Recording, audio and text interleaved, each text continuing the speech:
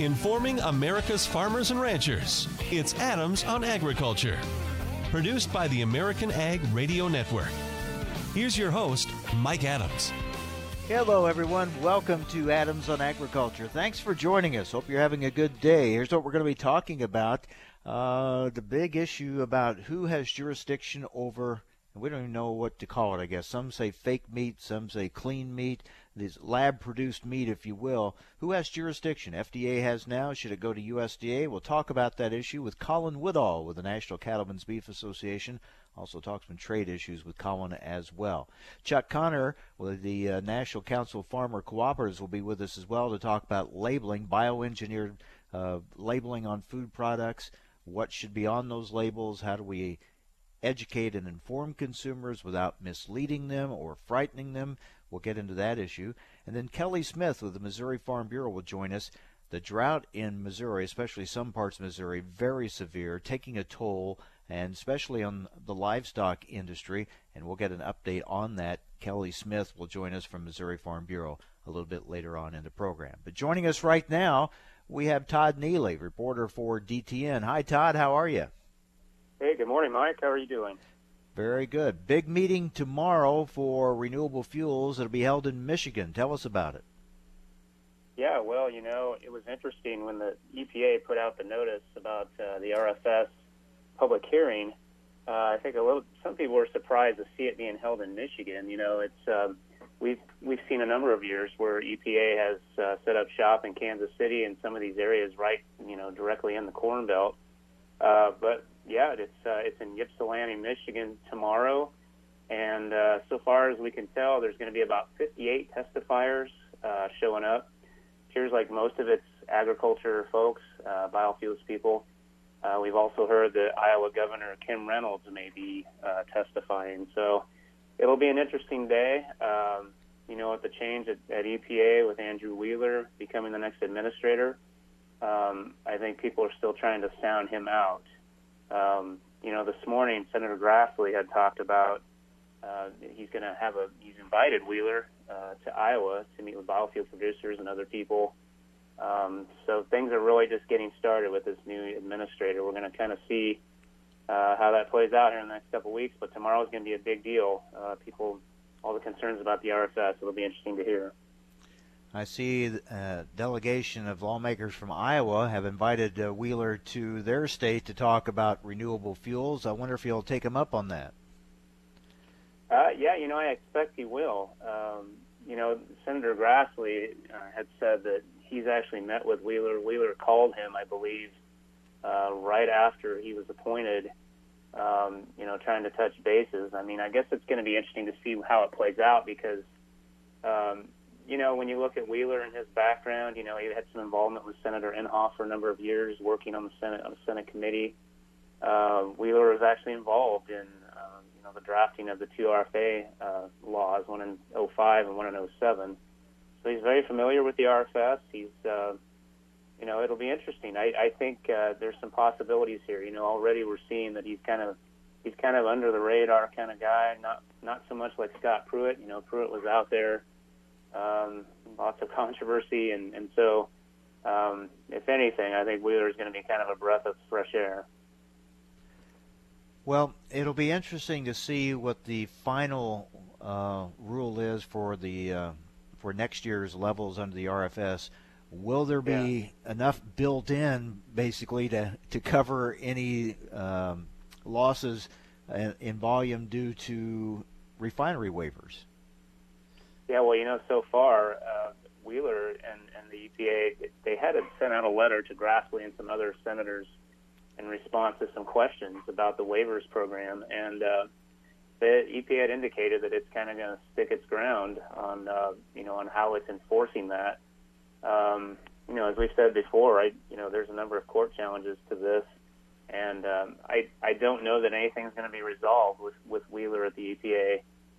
You know, I guess there's still some possibilities, but the way things look, the agency's definitely concerned about continuing to follow the law as they see it. You know, if it goes to a court of law and, you know, we get a trial, whatever the case may be, you know, there's definitely some grounds for challenging that rule. But, at this point, I think there's enough to be encouraged, about Wheeler. At least he's seeming to listen, and that's kind of a nice thing. We're talking with Todd Neely with DTN. And Todd, I guess on another front, on waters of the U.S., that effort continues, the process continues to repeal the old law and come up with a new one. Yeah, and, it's interesting. Right before Scott Pruitt had resigned, the EPA put out an announcement that it was kind of extending the public comment period on WOTUS. And so I think that's more related to the repeal of the 2015 law. We expect any time for the Office of Management and Budget to release the proposed rule, and we expect that's going to look quite different.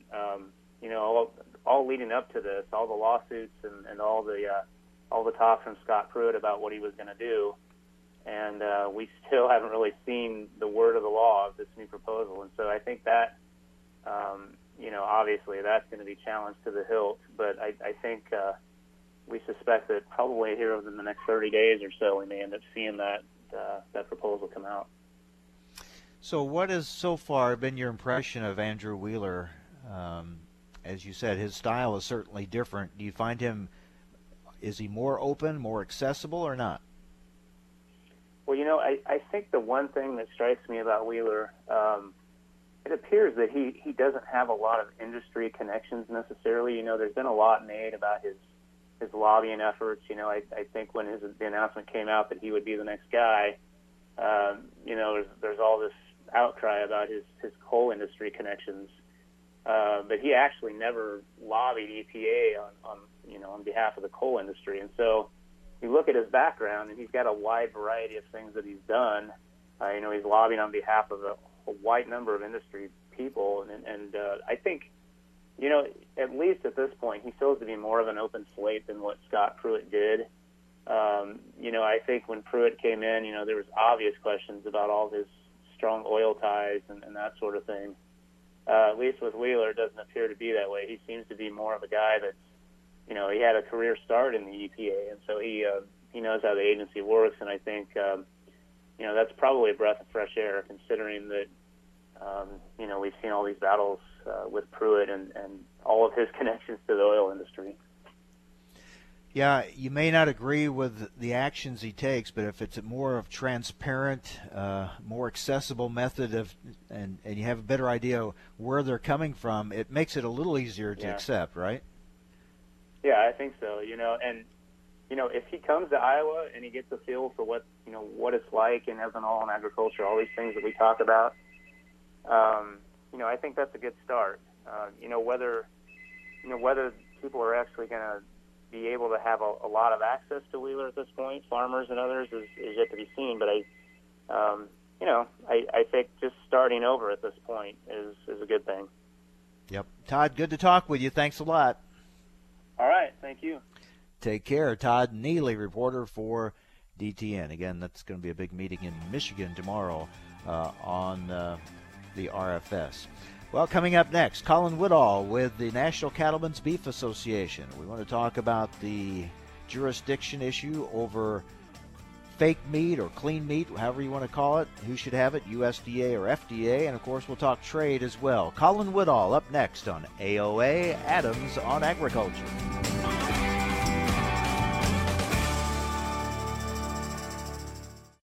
Thanks for listening to Adams on Agriculture from the American Ag Network. We're excited to explore the topics that make a difference to agriculture. The Farm Bill, immigration reform, reducing regulations, trade, new technology, as well as infrastructure and health care. Through the year, Adams on Agriculture will originate on location from several major national meetings and events. Subscribe to the show's podcast at AmericanAgNetwork.com.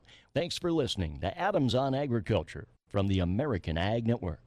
A lot can happen in 6 seconds. A rodeo ride, a dramatic basketball win, and the world record holder can solve a Rubik's Cube.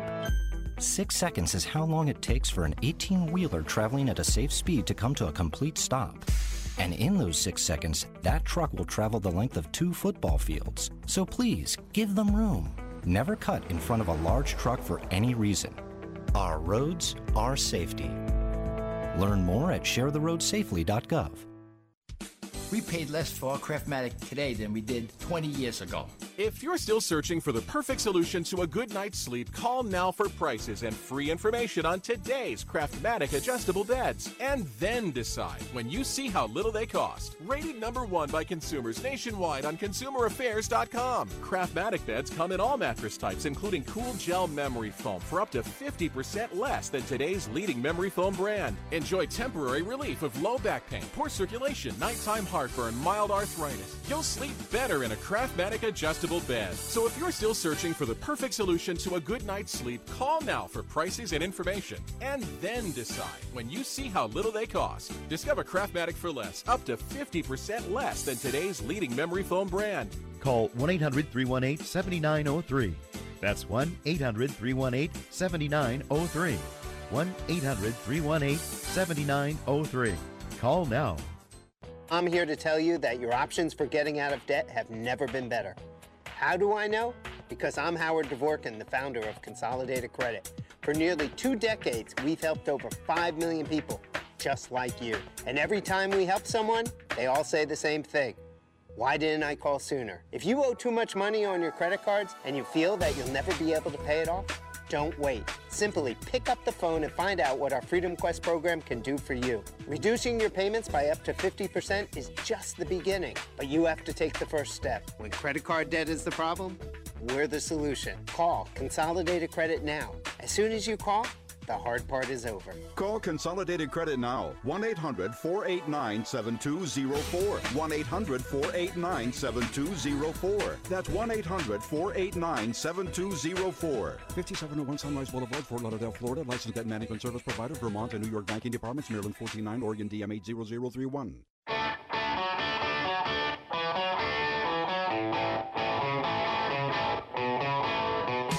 Information America's farmers and ranchers need to know.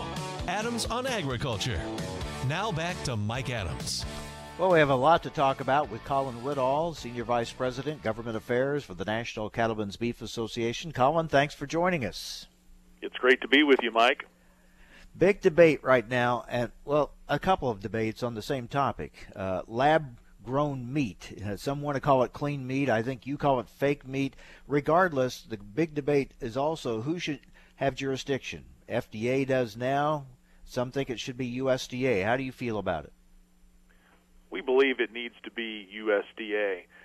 Even though FDA is making the case that they are capable and it should be under their jurisdiction, so far they actually haven't done anything to regulate that product. So that really is the first thing that has to be done, is that product has to be regulated. And since it is grown from bovine cells, we believe it is qualifies to be inspected by the Food Safety Inspection Service. And when you look at these companies, they want to play in the meat space. So if they want to play in the meat space, they need to be inspected like we are, and that means daily inspection by FSIS. One thing a lot of people don't understand is that those companies and those foods that are inspected by FDA, the Food and Drug Administration, a lot of times they're inspected once every 2 to 3 years. That surprises a lot of people when they hear that, but that is reality, whereas with the Food Safety Inspection Service and what we deal with every day, it's daily. So again, if these people want to compete in the meat space, they need to live by the same regulations that we do. Do you have concerns about it being called clean meat? We absolutely do. And this is something where the activist groups have hitched up with a lot of these companies and the Good Food Institute, which is their trade association here in Washington, D.C., to try to pitch this clean meat claim in order to bring up the issues of environmental impact and sustainability. That's another reason why the Food Safety Inspection Service should have jurisdiction, because at FSIS, they actually have control on what the labels look like that are on packages of meat products. So that would go a long way in utilizing the expertise at USDA to prevent that clean meat label from even being placed upon the package. We think that they're just overall disingenuous because they fail to talk about all of the processes that they have to go through just to get that cell from the test tube to the consumer as well. They are making a lot of claims and just not being open with their overall process. But we're getting closer to that product being available to consumers, aren't we?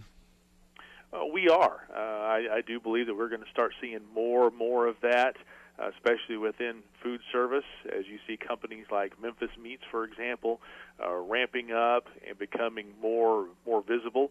Of course, the protein-based fake meat products are already available in grocery stores and in a lot of establishments around the country. Matter of fact, there are any number of restaurants here in Washington, D.C. that you can find it. Interestingly enough, there's a restaurant here in Washington, D.C. called Founding Farmers, which is owned by the North Dakota Farmers Union, and they actually sell a lot of the imitation or fake meat, which we have always thought is interesting. So it is here, and we're going to see more of it. Now, we're not concerned about it from a position of losing market access to this product. You know, there are going to be people that are interested in it. They want to eat it. We don't think it's going to make a huge impact in overall beef sales. And when we step back and look at it, we don't have a problem with the products themselves. We don't mind innovation. We don't mind technology. We use it all the time in the beef industry. So we don't mind that. We just want to make sure it is regulated, and we want to make sure that they're very clear with the consumer on what it is, and it's not beef. Because, and we hear this a lot, and it is a big issue, as more and more of these types of products come on board and into the marketplace, consumer confusion, and I think there is a lot of that out there. We believe there's a lot of that out there.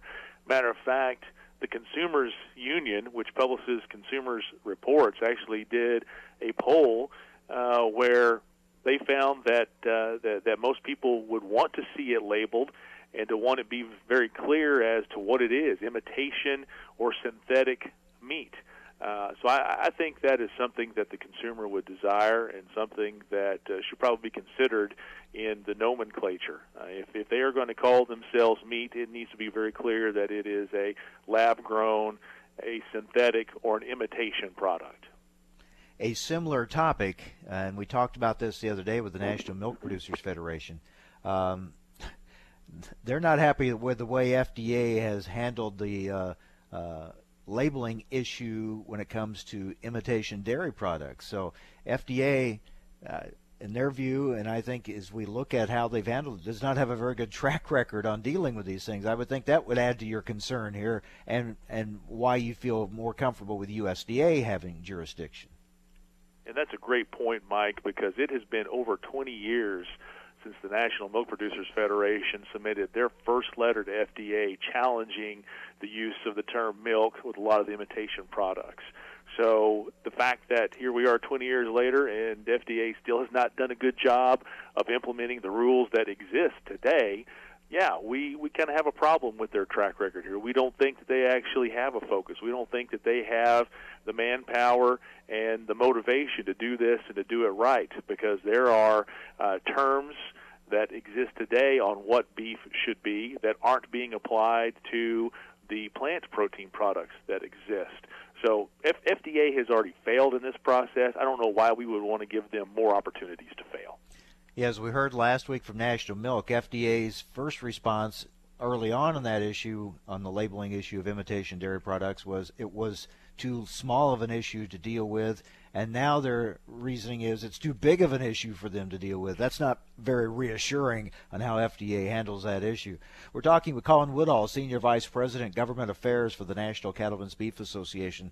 Colin, we have to talk about trade, and I guess since the last time we talked, things aren't better. In fact, in some ways, they're even worse. They're definitely not better, Mike.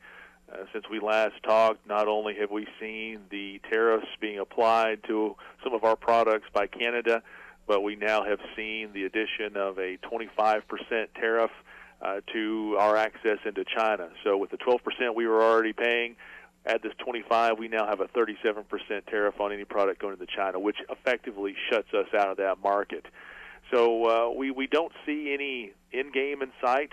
You know, the president continues to tell us that it's short-term pain for long-term gain, and I think that, you know, if we could see what that that end game is or the goal is, maybe it would help us stomach this a little bit, but right now we just don't see it. All we see are potential losses. Now, we haven't had the chance to quantify what those losses are yet. It's going to take us at least 30 days to be able to start seeing what those numbers look like. But from our perspective, it's not just the tariffs against beef, it's also the tariffs against our friends in the pork industry, knowing that if there is more pork here domestically, that is going to be downward pressure on not only pork prices but also beef prices. And that really concerns us, especially as we find ourselves here right in the middle of the summer grilling season. And when they say short-term pain, no one has defined short-term, how long that might be. That's exactly right. I think if they were a little bit more upfront with us on what they were trying to achieve, maybe all of us in agriculture might have a little bit different perspective, but that just hasn't been the case. They're saying trust us, but this is the federal government, regardless who's the president, and it's hard to do when we see the uncertainty out there and when we see the need to move product and the fact that not only do we have these tariffs in place, but we don't have NAFTA 2.0. Even though the South Korean, the course agreement has been renegotiated, the president still hasn't signed it, so there's still some uncertainty there. And we still don't have a plan on how we're going to try to get better access into Japan now that we're not a part of TPP. So all of this is combining to really concern us with the future of trade and our overall beef access. We have WTO complaints against other countries have WTO complaints against us. I'm wondering, depending on how these go, if the president would actually act on some comments he's made in the past about possibly withdrawing from the WTO. He has talked about that multiple times. We can't really gauge just how serious he is about that. We need to take him at the face value because, as we have seen in the past, when he typically says something, he's going to find some way to act on it. But we do hope that he goes back and he looks at our track record with the WTO, because when you look at the U.S. engagement with the WTO, we have won way more cases than we have lost. So it's actually been a great benefit to us as we have tried to take down trade barriers with other countries. Colin, always good to talk with you. Thanks for being with us. Thank you, Mike. Take care. Colin Woodall, Senior Vice President, Government Affairs for the National Cattlemen's Beef Association. Well, that kind of leads us right into our next conversation. Colin and I talking about labeling and how important that is. That also not only includes meat, but in the bioengineered areas as well. A lot going on there. We'll talk with Chuck Connor, President and CEO of the National Council of Farmer Cooperatives, next on AOA, Adams on Agriculture. Stay with us.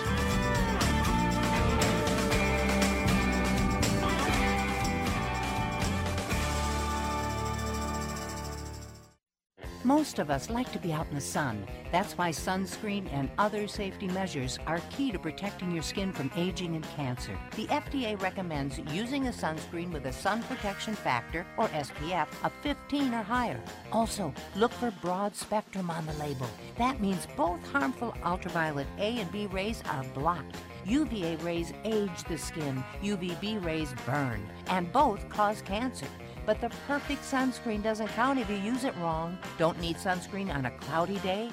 Wrong. 80% of UV rays still get through the haze. Only use sunscreen at the beach? Nope.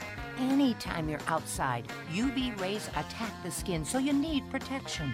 And you have to reapply sunscreen every 2 hours. Remember, SPF plus broad spectrum equal healthy fun in the sun. Visit www.fda.gov/sunscreen for more information. A message from the U.S. Food and Drug Administration. Time for a market check here on Adams on Agriculture. I'm Rusty Halverson from the American Ag Network. The ag weather forecast calling for cooler temperatures and increasing showers in the Midwest this week for corn, soybeans, and for the wheats. We're trending into positive territory early on this Tuesday with soybean futures an hour into the day, 8 to 9 cents higher, 4 to 5 higher in corn. Wheat futures trending around a dime higher in winter wheat and a nickel higher in spring wheat. New crop November soybeans shrugged off weakness yesterday to close out higher. The action marking out new support at 8.26 1/4 for November soybeans. In the short term, December corn hammering out a minor daily bottom at 350.25 yesterday. If that floor cracks, according to the Wire Talk this week, the next bearish corn targets seen on the weekly continuation chart at 335.5. That'd be the low from December 2017, then 328.5, the September 2017 low. An hour into the trading day, December corn up a nickel at 360.25. And again in soybean futures, trending into positive territory, along with wheat as well. Livestock at the Merc in live cattle futures were flat to 35 cents lower, 35 to 65 cents lower in feeder cattle futures. A quiet day is expected in feedlot country. Bids and asking prices not expected to be well developed. In lean hog futures, a mix. Nearby August in positive territory, 30 cents higher. Pack months, a nickel to 45 cents lower. The Dow, 55 points lower. Crude oil down 54 cents. You're listening to Adams on Agriculture, presented by the American Ag Network. I'm Rusty Halverson. A lot can happen in 6 seconds. A rodeo ride, a dramatic basketball win, and the world record holder can solve a Rubik's Cube. 6 seconds is how long it takes for an 18-wheeler traveling at a safe speed to come to a complete stop. And in those 6 seconds, that truck will travel the length of 2 football fields. So please, give them room. Never cut in front of a large truck for any reason. Our roads, our safety. Learn more at sharetheroadsafely.gov. Thousands of people contact InventHelp monthly about their invention or new product. Do you think companies would be interested in your idea? Do you want to try to get a patent? Call InventHelp now. Best of all, the call and information are free. InventHelp keeps your idea confidential, explaining every step of the invention process. Join people just like you who made the call to InventHelp. You have nothing to lose. The call and the information are free. Call 800-352-1402. That's 800-352-1402.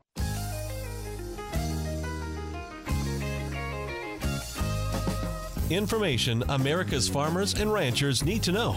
Adams on Agriculture.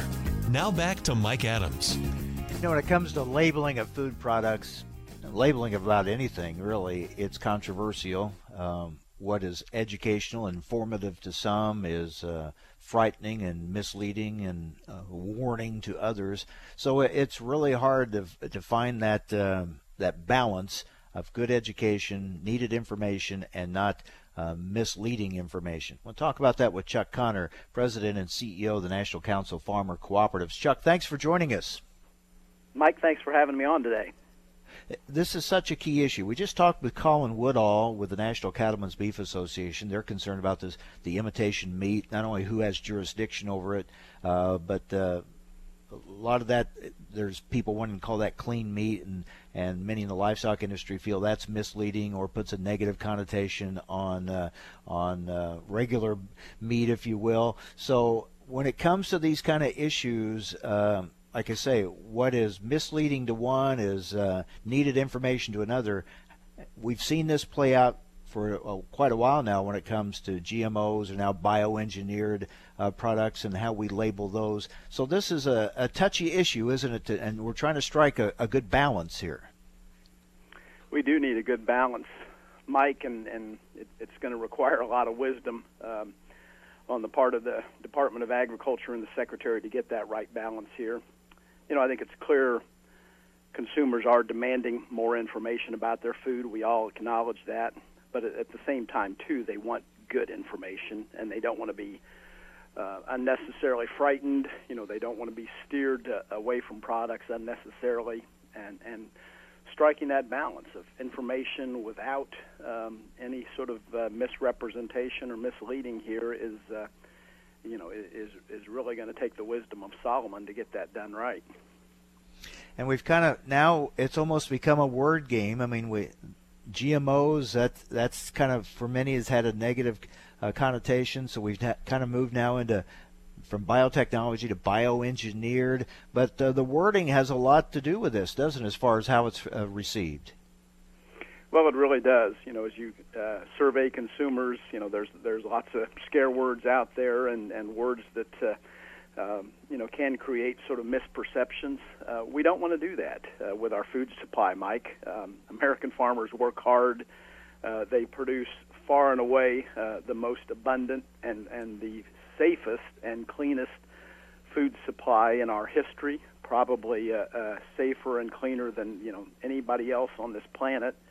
And we want to get this right.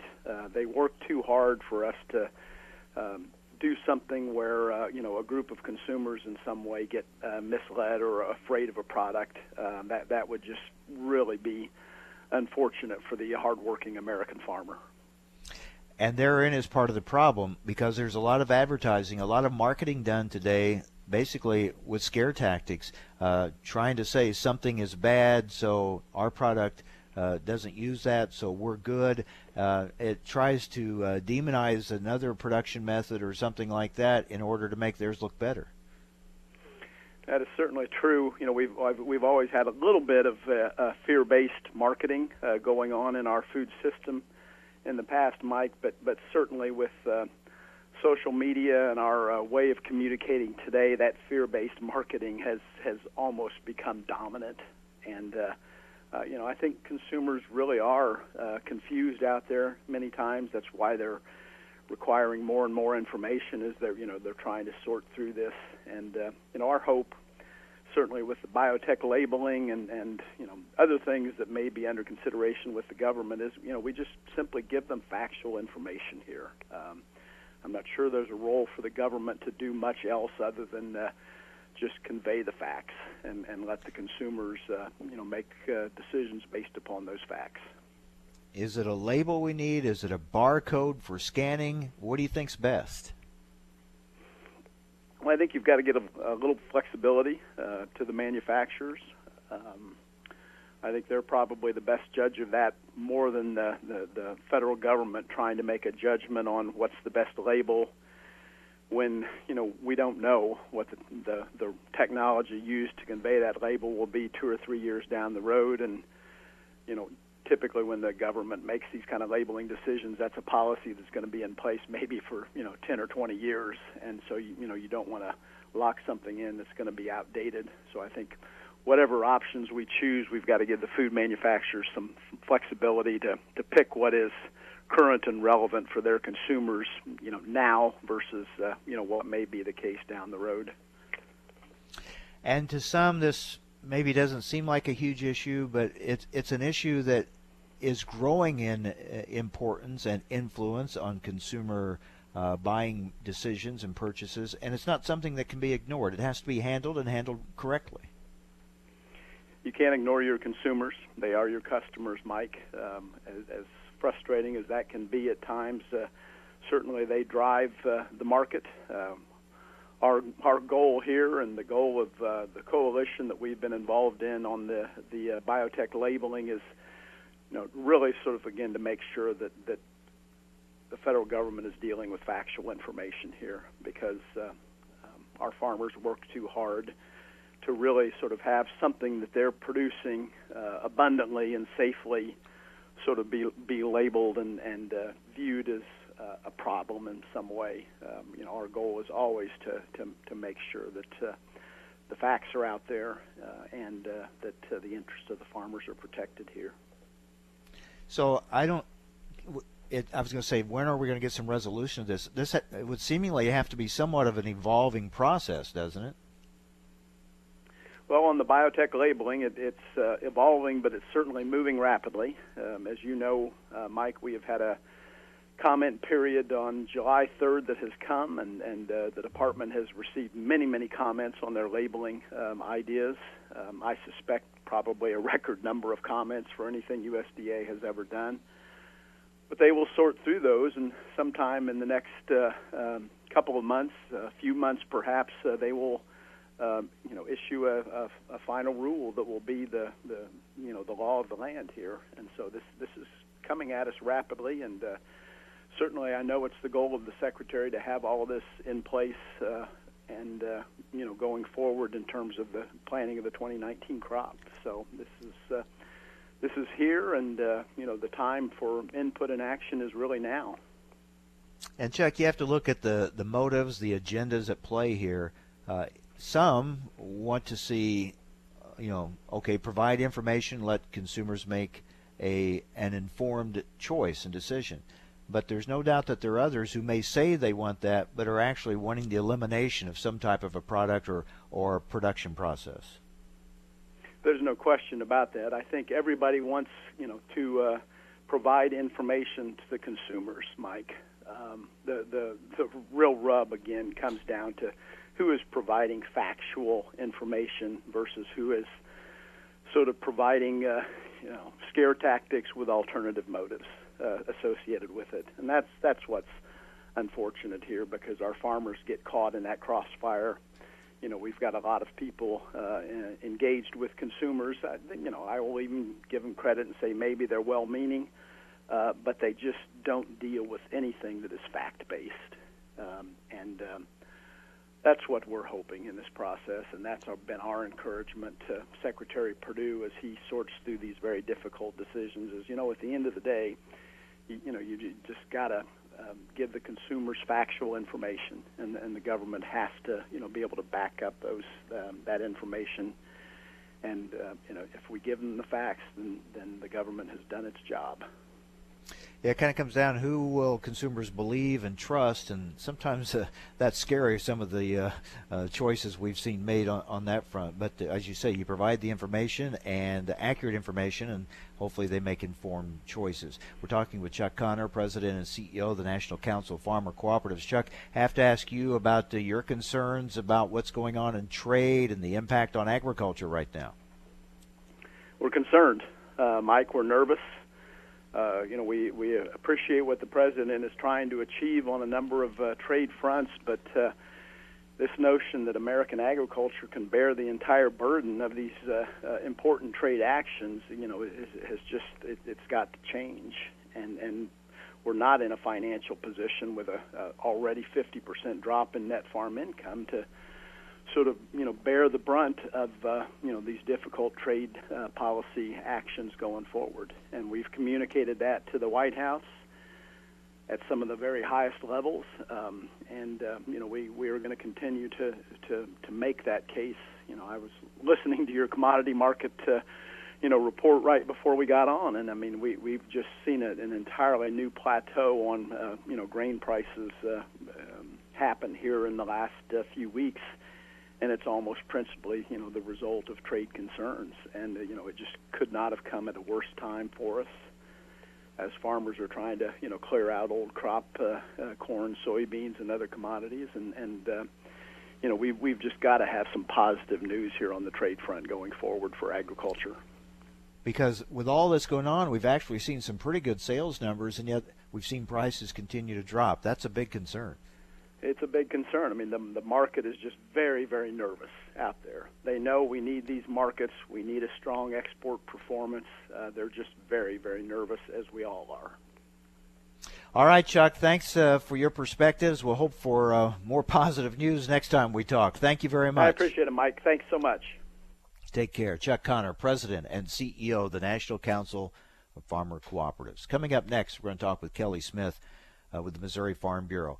Much of Missouri in very tough condition with drought. It's been going on for quite some time. It's really taking its toll on crops and on livestock producers across the state. And Missouri Farm Bureau has done some surveying, talking with farmers, producers across that state of Missouri to get their thoughts on and not only their conditions, but what they're doing in dealing with those conditions. Hay has become a high-priced commodity, very scarce in places. We'll talk about that and more next on AOA, Adams on Agriculture.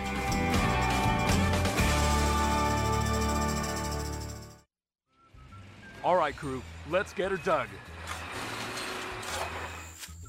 Honey, you want to give me a hand? I'm planting that tree, remember? No matter how large or small your digging project may be, no matter how urban or rural, you must always call 811 before any digging project. 811 is our national one-call number, alerting your local utility companies to come out and mark any lines they have near your dig site. You must call 811 at least 2 to 3 business days before any digging project, so you can avoid hitting our essential buried utilities. This includes natural gas and petroleum pipelines, electric, communication cables, and water and sewer lines. So before you do this or this, make sure you do this. For digging projects big or small, make the call to 811. Brought to you by Common Ground Alliance. If you or your family love the freedom of swimming any time of year, if you love sharing good times and making great memories, or if you want one of the best total body workouts ever, then it's time to discover the 3 C's of your very own endless pool. The first C is convenience. Imagine swimming year-round in your own private swimming pool, installed indoors or out, just steps away. The second C is comfort. With sculpted spa seats and your own adjustable temperature, you can easily escape the stress of your day. And the third C is cost. Your endless pool is an affordable luxury at a fraction of the cost of a regular pool. And here's a bonus C, choice. Because when you call for your free Endless Pool Idea Kit, you'll receive information on our full line of pools to suit your budget and location. Call now for your free information. 800-717-0734. 800-717-0734. I'm here to tell you that your options for getting out of debt have never been better. How do I know? Because I'm Howard Dvorkin, the founder of Consolidated Credit. For nearly 2 decades, we've helped over 5 million people just like you. And every time we help someone, they all say the same thing.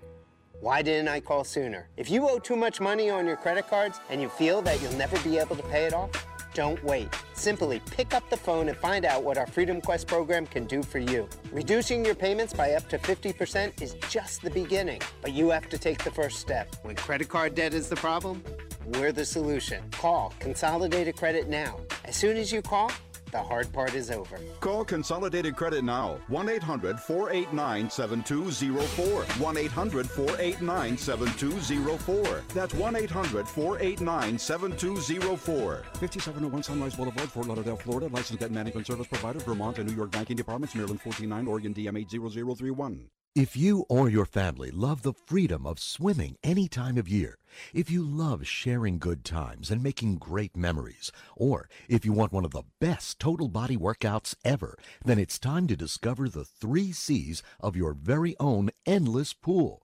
The first C is convenience. Imagine swimming year-round in your own private swimming pool, installed indoors or out, just steps away. The second C is comfort. With sculpted spa seats and your own adjustable temperature, you can easily escape the stress of your day. And the third C is cost. Your endless pool is an affordable luxury at a fraction of the cost of a regular pool. And here's a bonus C, choice. Because when you call for your free Endless Pool Idea Kit, you'll receive information on our full line of pools to suit your budget and location. Call now for your free information. 800-717-0734. 800-717-0734. Do you need a car? Been shopping only to be turned down because of bad credit, low credit, no credit, bankruptcy, or divorce? Guess what? Today's your lucky day, because now you can buy a car, truck, or SUV, just about any vehicle. It's true. Bad credit doesn't matter. No credit doesn't matter. Bankruptcy or divorce, it just doesn't matter. As a matter of fact, your job is your ticket to your new vehicle. We're Auto Credit Express, and we've helped thousands of people just like you. Antonio H. told us, great company, got me connected, and the day I went in, I drove off in the car I wanted. 100% worth your time. Need a car? Get started now and drive off as early as today. Just go to 11ignoremyscore.com right now. That's www.11ignoremyscore.com. Auto financing the easy way. 11ignoremyscore.com. Get started today. Auto financing the easy way. Information America's farmers and ranchers need to know. Adams on Agriculture. Now back to Mike Adams. Well, unfortunately, this is a drought year for the state of Missouri, at least for much of Missouri, and it looks like conditions are getting worse, not better. Missouri Farm Bureau Director of Marketing and Commodities Kelly Smith has done some surveying here in the early part of July, talking especially with livestock producers. And Kelly joins us now. Kelly, thanks for being with us. Hey, thank you for the invitation to be on. All right. So what has your survey shown as when you've talked to livestock producers about what they're telling you about drought conditions for them and their impact on their operations? Well, unfortunately, it's impacting our livestock operations, especially cattle across the state, to a great deal. We asked several questions on our survey, and the reason that we did the survey to begin with is we were trying to help our state FSA office gather information that would add, or hopefully would add additional haying and grazing counties across our state for emergency CRP haying and grazing. But we asked one question was, what are your current pasture stocking conditions? And 57% of those that responded to the survey said that they had a 50% or less stocking rate. So we're being hit pretty severely that way. Over 98% of the folks surveyed said they had a first cutting reduced hay crop. And that was to the extent of about 61% of those folks said it was 50% or greater reduction in their first hay crop. We also asked were the people going to have to purchase hay between now and next spring, and 82% of those folks said that they were going to have to do that. And since it's already dry, there's no local hay around. With that, folks are going to have to go, 100 miles to 200 miles away from home to try to find hay. And probably, honestly, that's going to, since it's stayed dry the last 2 weeks and continued dry summer, that's going to probably wind up being greater miles away from home than what our survey showed. So they're going to have to buy hay. It's not available locally. They're going to have to get it from further away, and the cost of that hay is increasing. Oh, yes. We asked them what hay was currently selling for, and again, this was 2 weeks ago, and on a statewide average, it was $74.50 a bale. If we would go up into the north central and northwest Missouri, where it's been the driest the longest, with that, we're probably looking at $100 to $125 a bale, in those areas now. So the hay cost is increasing. In an average year across our state, hay sells in big round bales for about $36 a bale. So normally $36, paying up to $125 a bale this year. Yes, that range was, from normal up to the highest. We do have some areas of our state, maybe southeast Missouri especially, that maybe has not been hit quite as hard with dry weather. So we've got some traditional normal hay prices, but they're fastly going up all over our state. And probably the biggest thing and the thing that hurts the worst is our cattle folks have spent the last 5 years building their herds back. And 72% of them said they're going to have to reduce their herds this summer. And with that, and I didn't use a high enough percentage, I think, on the survey. I wished I would have gone higher. But 60% said they were going to have to reduce their herds by 20% or more. And I probably should have had a 30 and 40 and 50% on our survey, and I did not. But folks are going to be getting to sell a lot of cattle, and if you start looking at the numbers in some of our auction barns across the state, that's beginning to show. We're talking with Kelly Smith with the Missouri Farm Bureau, Director of Marketing and Commodities, talking about the drought conditions and the impact on the livestock industry in particular in the state of Missouri. And we're talking primarily about the livestock industry in your state, Kelly, but we know that the grain farmers, their crops are showing the effects, the damage of the drought as well. Yes, they are. Maybe not quite to the extent as our pasture and hay ground. Surprisingly, our crops look pretty decent for what we've been dealt so far. but our grain folks are starting to get hit pretty hard with this as well. Yeah, and as we know, when you get into these situations, you don't just come out of them right away. It takes a while to, a number of rains to get you out of this kind of a situation. Just doesn't happen overnight, does it? No, that's correct, and that's what people are concerned about right now is, one 1-inch rain is going to help, and it will help our row crops tremendously. But as far as pasture and hay grounds are concerned, it's going to take continued rainfall and at this point in time, quantities of rainfall as well to get us back to a decent shape. You talked about some of your livestock producers reducing herds. Some of them probably just starting to recover from the effects of the 2012 drought. That's correct. But, as dry as that was that year, we started out fairly normal. In the spring, at least, had some growth of pasture. And a lot of our folks are saying that this summer for pasture and hay ground is much worse than it was in 2012 with the drought year then. Are you hearing anything? Is there anything going on about efforts to help producers access hay and feed supplies? I think talks are just now kind of starting, to get into that. And quite frankly, all of last winter and spring when I was doing my market outlook meetings across our state, I was urging producers then to start, basically trying to line up either, fresh forages, make plans, in other words, have a contingent plan if it does turn dry for both pasture and hay, and then buying hay as well. So we're just now starting to get to the point of talking about that, but we're going to have to move distances out of Missouri, I think, to try to find, substantial amounts of hay. Yeah, those numbers still jump out at me. Average, normally $35 for a bale of hay, up to $125 they're paying this year. Kelly, wish we had better news to talk about, but thanks for giving us perspective and letting us know about this situation. Thank you very much. Well, thank you for the opportunity. Missouri Farm Bureau Director of Marketing and Commodities, Kelly Smith. All right, coming up tomorrow, we'll keep you up to date on the Farm Bill, talk more about the harm going on in agriculture from tariffs. Join us on AOA.